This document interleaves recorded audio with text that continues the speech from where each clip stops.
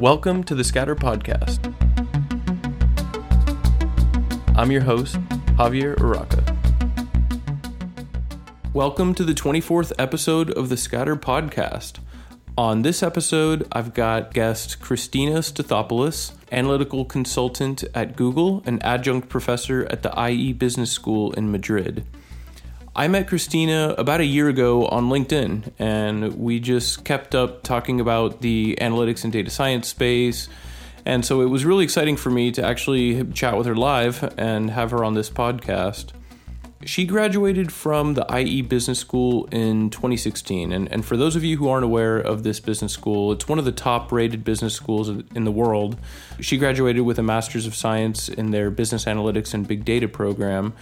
And so she definitely has a unique international spin on the data science journey.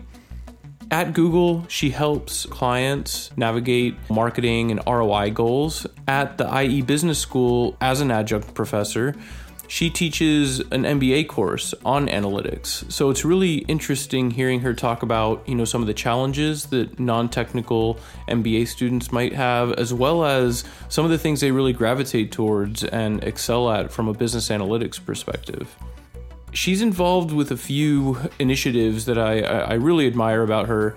She's part of the I Am Remarkable program at Google. She's a facilitator with that initiative, and it's to empower women and underrepresented groups to speak openly about their accomplishments in the workplace. Just really neat stuff that she's doing there. And she founded the A Book a Week Challenge to encourage people to challenge themselves to read more often and pick up a book and try and finish it in a week.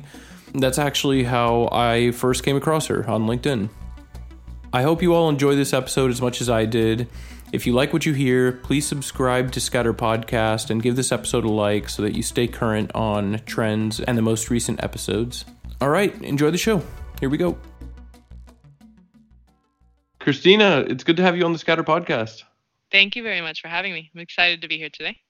Yeah, definitely. Especially having someone like you on the podcast that I feel like we've sort of developed a LinkedIn friendship over the last year. So it's nice to finally be able to chat with you.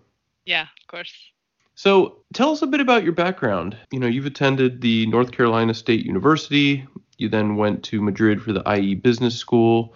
How'd your education and experiences lead to a career in advanced analytics at Google and also lecturing at the IE Business School? So my journey towards this field started from a very young age. I was a weird kid, actually, and my favorite classes were mathematics and statistics. And I was even asked to take the SAT when I was 12 years old, and I scored quite high on the quantitative section. So from there, my parents encouraged me to continue my learning by taking college-level math and statistics courses during all of high school. And that led me to my initial studies in civil engineering at NC State, like you mentioned. But I quickly realized that engineering wasn't for me. So I switched into an interdisciplinary field called Science, Technology, and Society, where I also pursued a focus in statistics.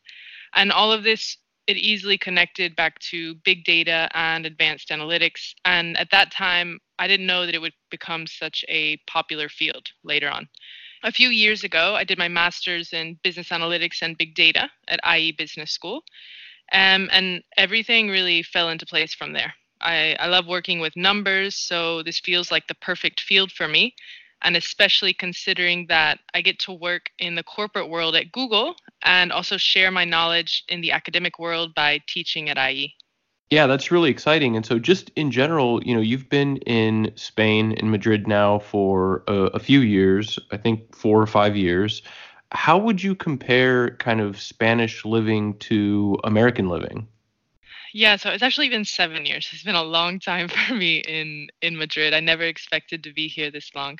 But how I would compare it, so there's a lot of cultural differences, obviously. I'm from North Carolina, and moving to Madrid, Spain was a shock at the start. Personal life, I mean, it has all the typical cultural differences that you would expect. I had to learn a new language. I didn't know Spanish when I moved to Spain, but now I'm practically fluent. I work in Spanish all day. And then other, cultural differences that kind of creep into the office life. So in Spain, you typically start later at work compared to the US. People usually start between 9 and 10 o'clock. And 10 o'clock is totally normal. It's not late at all. But on the downside, it means that you leave the office pretty late. Also, I would say other cultural differences. Spain is, it's a very like social culture. So it's very common that your team has lunch together all the time, every day. Whereas I'm used to being a more, I guess, independent solo person. I like to have lunch on my own and maybe read a book. Whereas in Spain, it's very, everybody wants to be together and socializing. Oh, that's interesting. Yeah, I'm actually a big fan of leaving the office for group lunches, so I didn't know that aspect of it. And I love sidewalk cafes lining all the streets of Madrid and Barcelona and some of the other Spanish cities. I just think it's a very relaxed and welcoming kind of environment. Yeah, no, it definitely is. So at Google, what kind of analytics and modeling are you working on regularly? And who are typically your stakeholders? Are they internal or external? Yeah, so my stakeholders are external clients, and I work with them to practically integrate our products and our data offerings with their own data to improve marketing and expansion performance. And the type of analytics and modeling varies per project, but most of it involves descriptive or diagnostic analytics. That's how I would classify it. Although do not let that fool you in the level of complexity.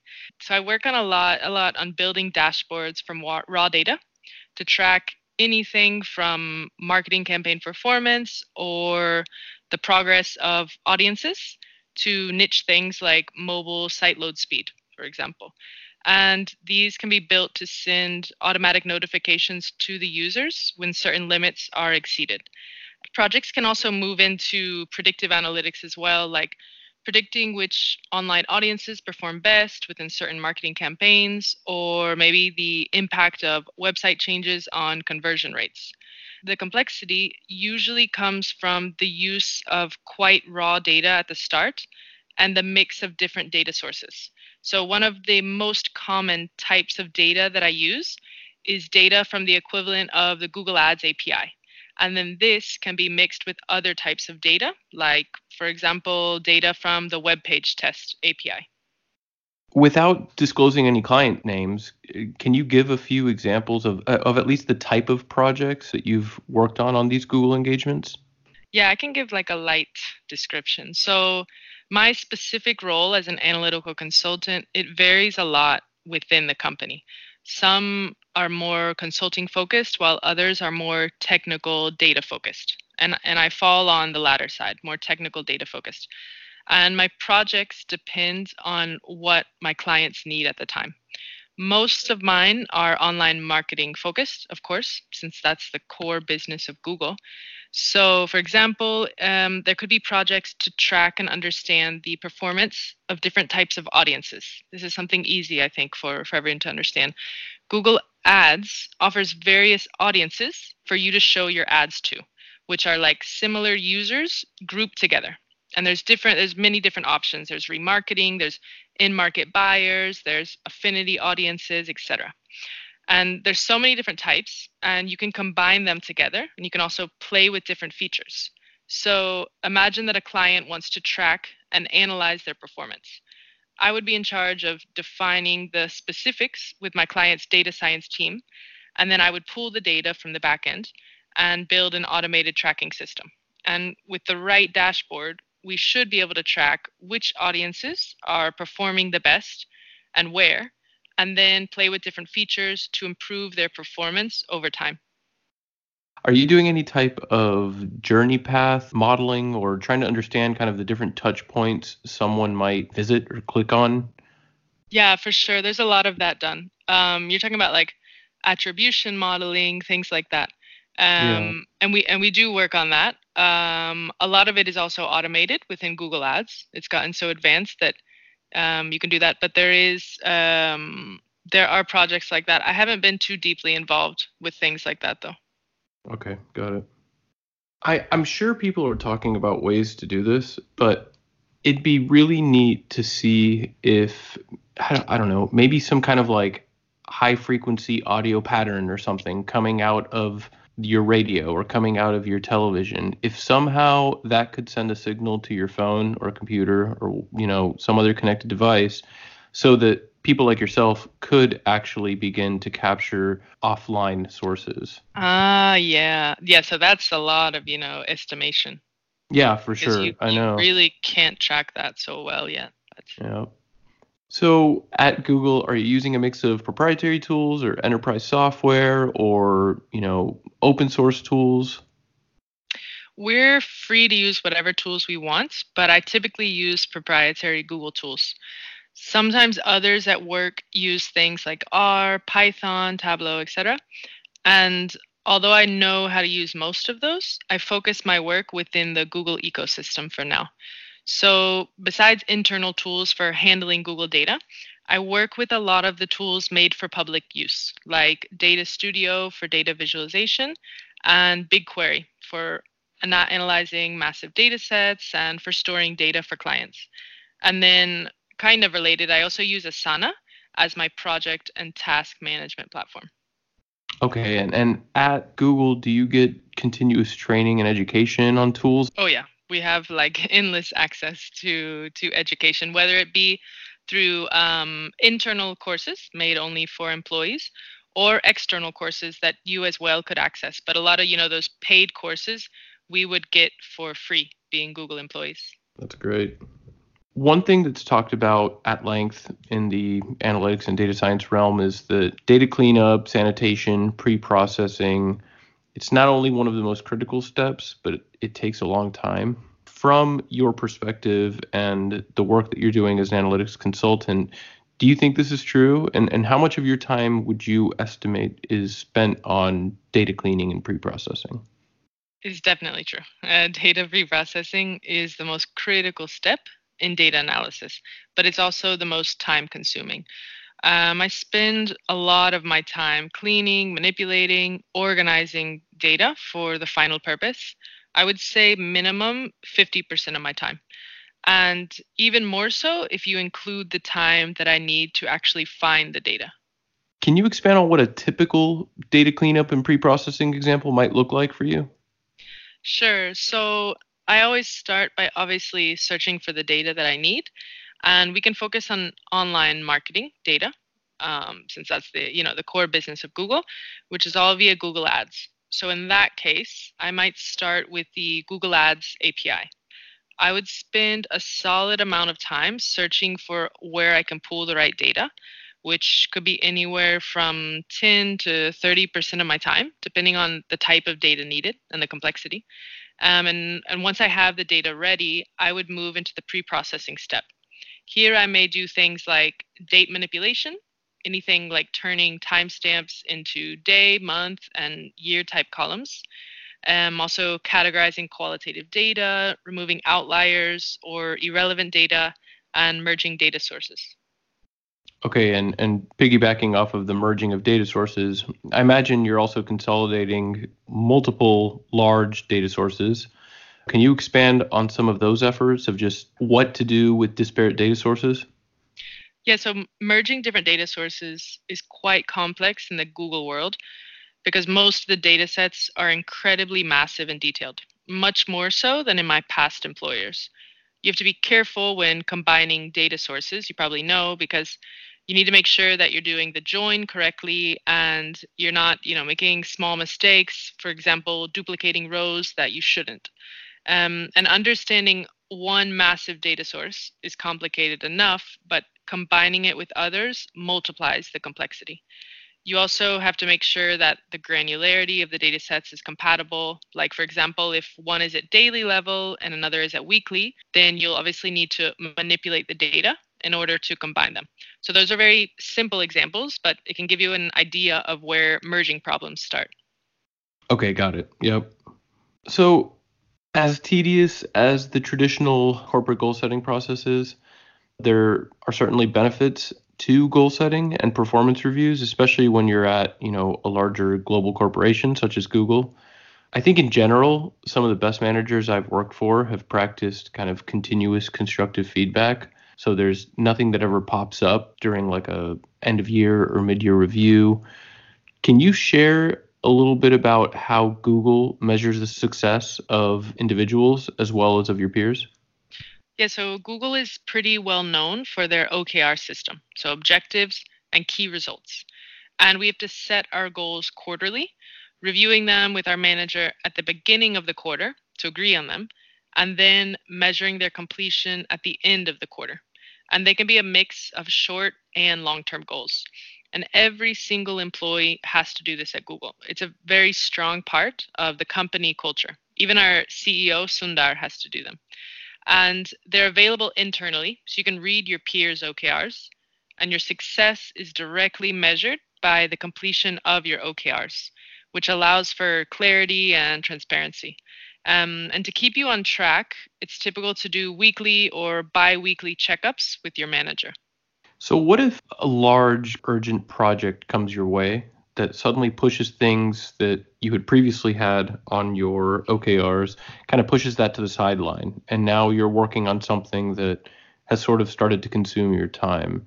How do you deal with the situation there? Do you have flexibility to sort of update your OKRs to include this new urgent project you're working on? Very good question. And this happens a lot. In that case, you would review the priority of the project. Let's say you would measure it with your manager, and you would decide in that moment whether you need to deprioritize some of your OKRs and maybe add this new one. And this very often happens because you can't predict, what could pop up within the next quarter. Anything could happen. That has been my experience as well. Yeah. So at Google, what do you think is on the horizon in terms of data analytics and visualizations? So this is just my opinion, but I think there's a huge focus, not only in Google, but across tech companies, on the expansion of the public cloud, which I think is very related to all of this, working on the cloud.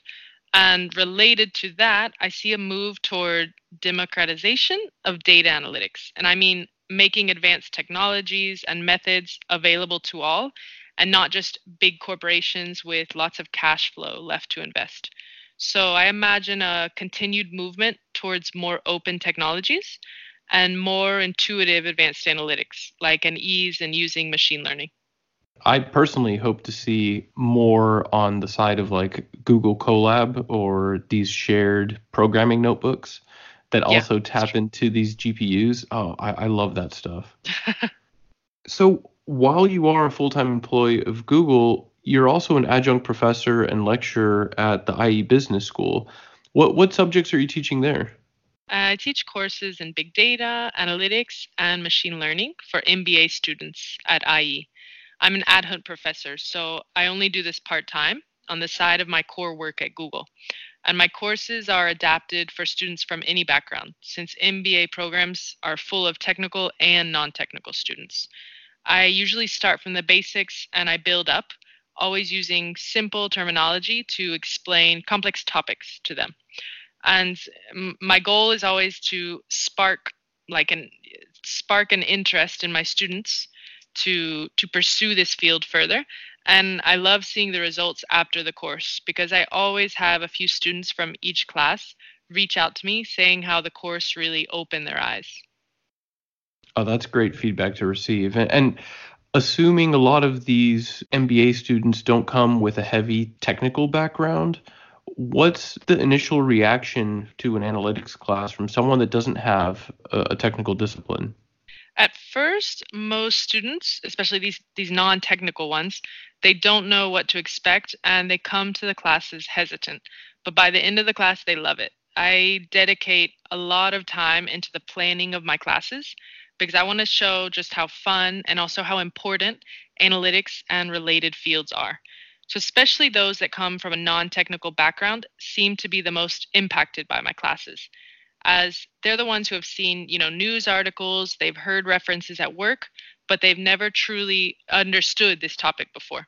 I'm able to give them at least the intro knowledge and tips on how to further expand their knowledge after my courses. And I'm seeing a growth in interest in the industry simply because more and more students are requesting my types of classes from the university. Analytics classes are being requested across programs. Instead of just being offered to master and big data students, like it always was, analytics courses are expanding into and even being expected in master's programs like business and law. Yeah, it's a very exciting space to be in. My own personal experience here is that, having just graduated from a business analytics program, at least at my school, the University of California, Irvine, this is the fastest growing major within the business school. So there's definitely a lot of interest, I think, globally for, analytics and data science and kind of the merging of that with business. Yeah, for sure. I'm seeing it all the time. For analytics students and data science students and just people passionate about data who are considering pivoting towards this space, do you believe there's a skills shortage right now in the data arena? And do you think there's enough skilled data scientists to fill these opening positions? Absolutely. I think there's a shortage of skills because finding the right talent is very tricky. But I see this improving, as we've just mentioned as well, because there's many new programs popping up in big data and analytics, whether they are, dedicated master's programs or elective classes for the MBA groups. And then you've also got things like boot camps that are very popular now, hackathons, datathons. There's plenty of free online courses, there's coding workshops, et cetera, et cetera. So over time, I see this gap filling adequately, but I think that technology will always stay ahead. So I see us kind of playing a game of catch up because although basic data science positions will be filled, more will be popping up in advanced machine learning, for example. And then that will have a new skills gap that must be filled. So I'm imagining this turning into a cycle where new gaps are appearing as the field advances and us being reactive and having to create equivalent educational programs to train for those new positions. That makes sense.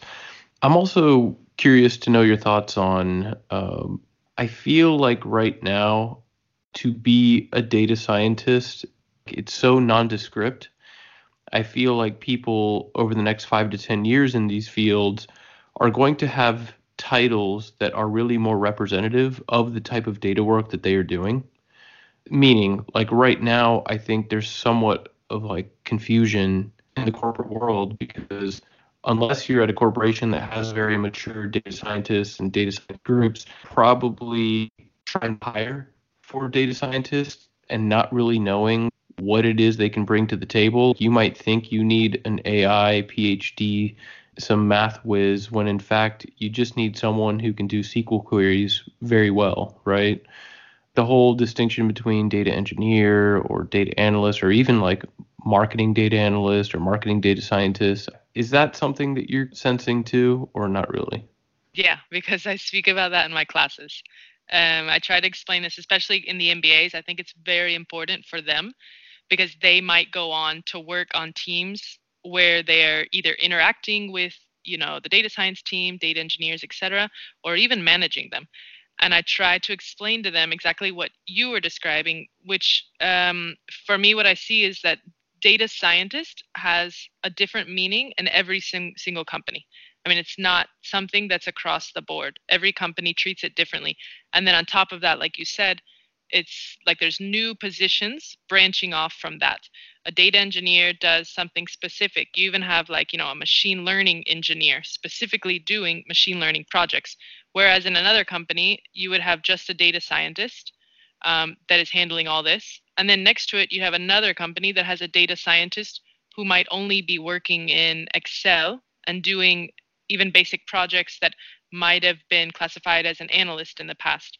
So I think there's a bit of confusion on the title data scientist. Personally, I'm not qualified as a data scientist within Google. I'm considered an analytical consultant, which is different. And I would say probably the tech companies have this most figured out because they have a lot of different technical positions that are very defined in what is expected of them. They do have data scientists, they have data engineers, they have everything. So I agree with you completely, and I'm hoping in the next years things start to branch off and things become more defined. Yeah, agreed. Yep. As a woman in the field, do you feel that there's truly a gender gap? For sure. I have a lot to say about this actually because I'm very passionate about it. So, unfortunately, I see a clear gender gap across STEM fields. Focusing on the US market alone and looking across the entire tech sector, I looked it up, and market research shows that women only make up 20% of tech jobs, even though they make up half of the overall workforce. And this number gets even worse in other countries. And worst of all, focusing on the management level in the US tech world, the more senior the position, the lower percentage of women represented. At the executive level, only 10% of roles are held by women. And I would attribute this to four main reasons, although I think there's a lot of factors in play here. So the first one I would say is this discouragement from a young age because little girls are nurtured to lean towards feminine careers, whether that be housekeeping, housewife, interior design, fashion, etc. So whether we mean to or not, little girls are not encouraged to develop their skills in mathematics, product design, construction, and etc., like little boys are. A second reason I would say is this unconscious bias that causes education systems and companies to discourage women to pursue a career in tech. And then three, I would say, is a lack of proper guidance or mentorship. There's a huge lack, since we don't have a lot of female leaders yet in the field, there remains a huge lack of female mentors as well to help keep morale high, and also to lead the way for newcomers. And then my last reason, it's kind of an uncomfortable one to talk about, but I don't think we can ignore it. And it's that a lot of times we're thinking, like men are bringing women down. But there's a huge problem of women against women instead of women supporting women. So we need to reverse that trend and make sure that we're helping each other. So, like I said, I think there's a lot of other reasons, but these are four of the core ones for me. And then the problem with all of this, what implications is it having in the tech world? I would say the core problem here is that if you have a lack of women in the workplace, it means that you are not reflecting the user base of your final products. Whatever your final product is, you're probably marketing, selling to the entire population, and 50% of them are women. So this is not just a matter of being fair in the workplace, but gender imbalance can lead to worse decision making and lower profits for a company because you simply don't understand half of your user base if you don't have women helping make decisions. That is excellent feedback. I really appreciate all that. So, how do you recommend we overcome this type of thing? Yeah, good question. So there's many things that you can do about it, and I think a lot of companies are doing it nowadays. The problem is that this is very ingrained in our culture, unfortunately, so it's going to be a step-by-step process to fix it. Diversity and inclusion initiatives in all corporations can help. A commitment by companies to push towards diversity all the way up to the boardroom is very important. Tougher punishments in cases of discrimination or harassment, and also mentorship programs specifically for women would help a lot. Okay, thank you. If you're able to, can you discuss any initiatives at Google for improving diversity and women in leadership?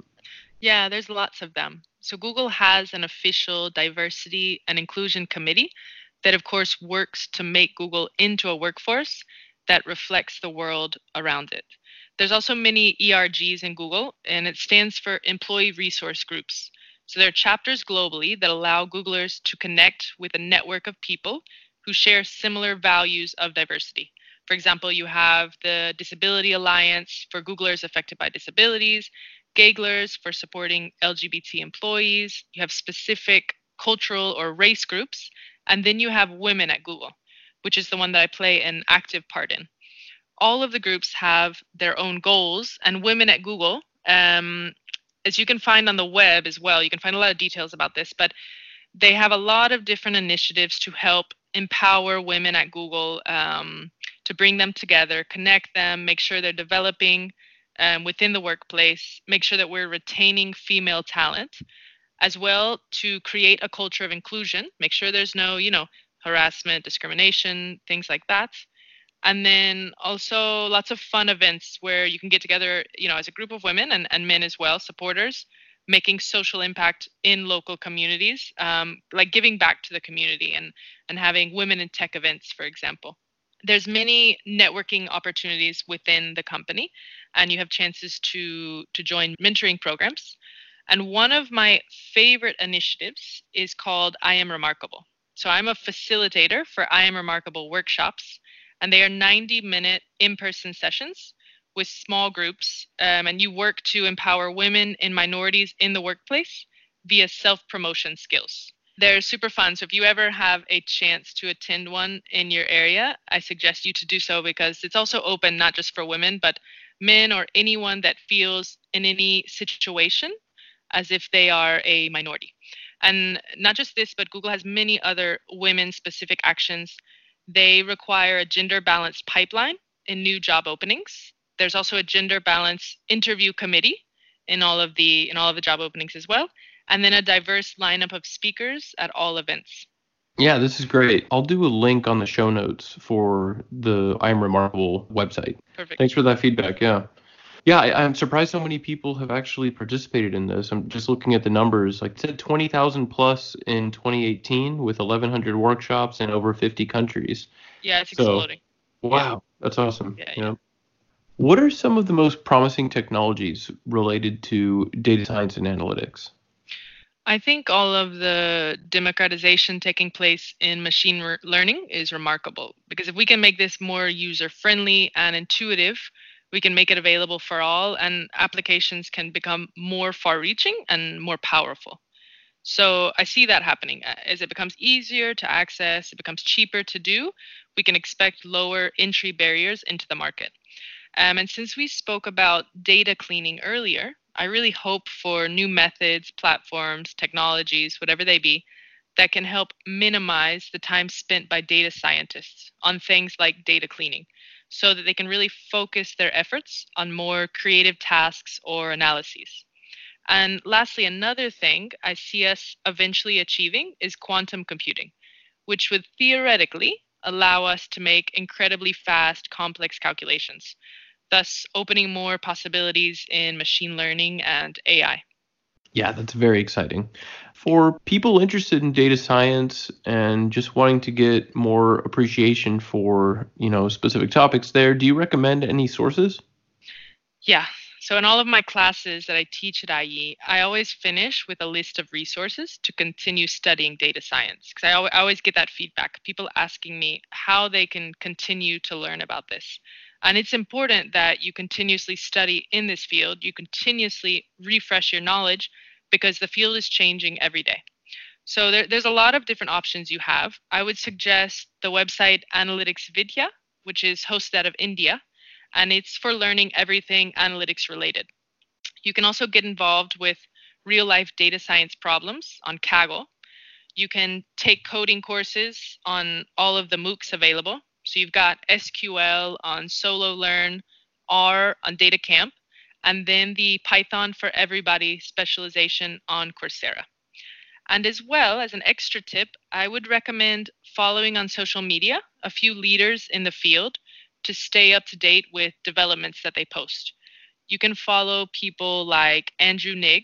He's the king of machine learning and a co-founder of Coursera. There's also Cassie Kozyrkov. She's the chief decision scientist at Google.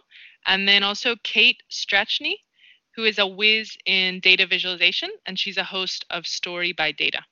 Yeah, thanks for those resources. I follow some of those people as well, and they're just so insightful. Yeah, for sure.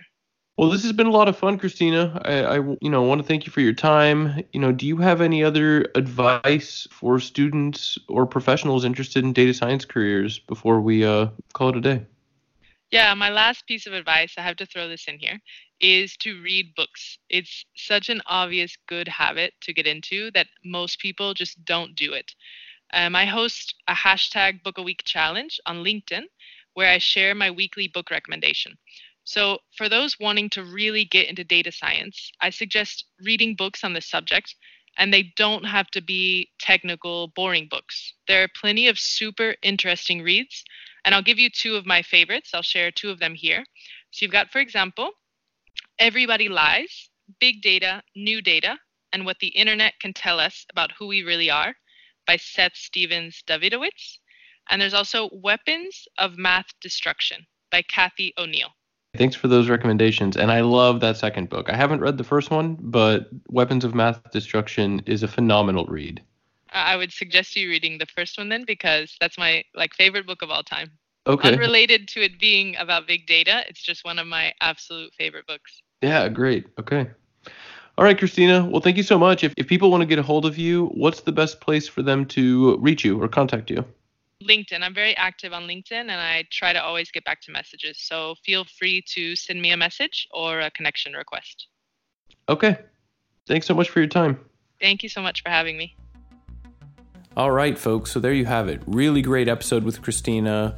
Tons of solid feedback and resources that she provided, and just very unique experiences that she's had. Make sure you follow Christina on LinkedIn so you stay up to date on her speaking engagements as well as her Book a Week challenge. Stay tuned for my next episode in 2 weeks. I'm really excited to have Matt Dancho on the podcast. He is the founder and CEO of Business Science, and he's the lead data science instructor at Business Science University. I am personally taking one of Matt's classes right now to develop my R-Shiny skills, and he's just an excellent educator. Matt's focus is really to teach data scientists how to apply data science to business. That's his LinkedIn tagline, and it's very true to his mission. Really excited about that episode in 2 weeks. All right, folks, I will see you soon.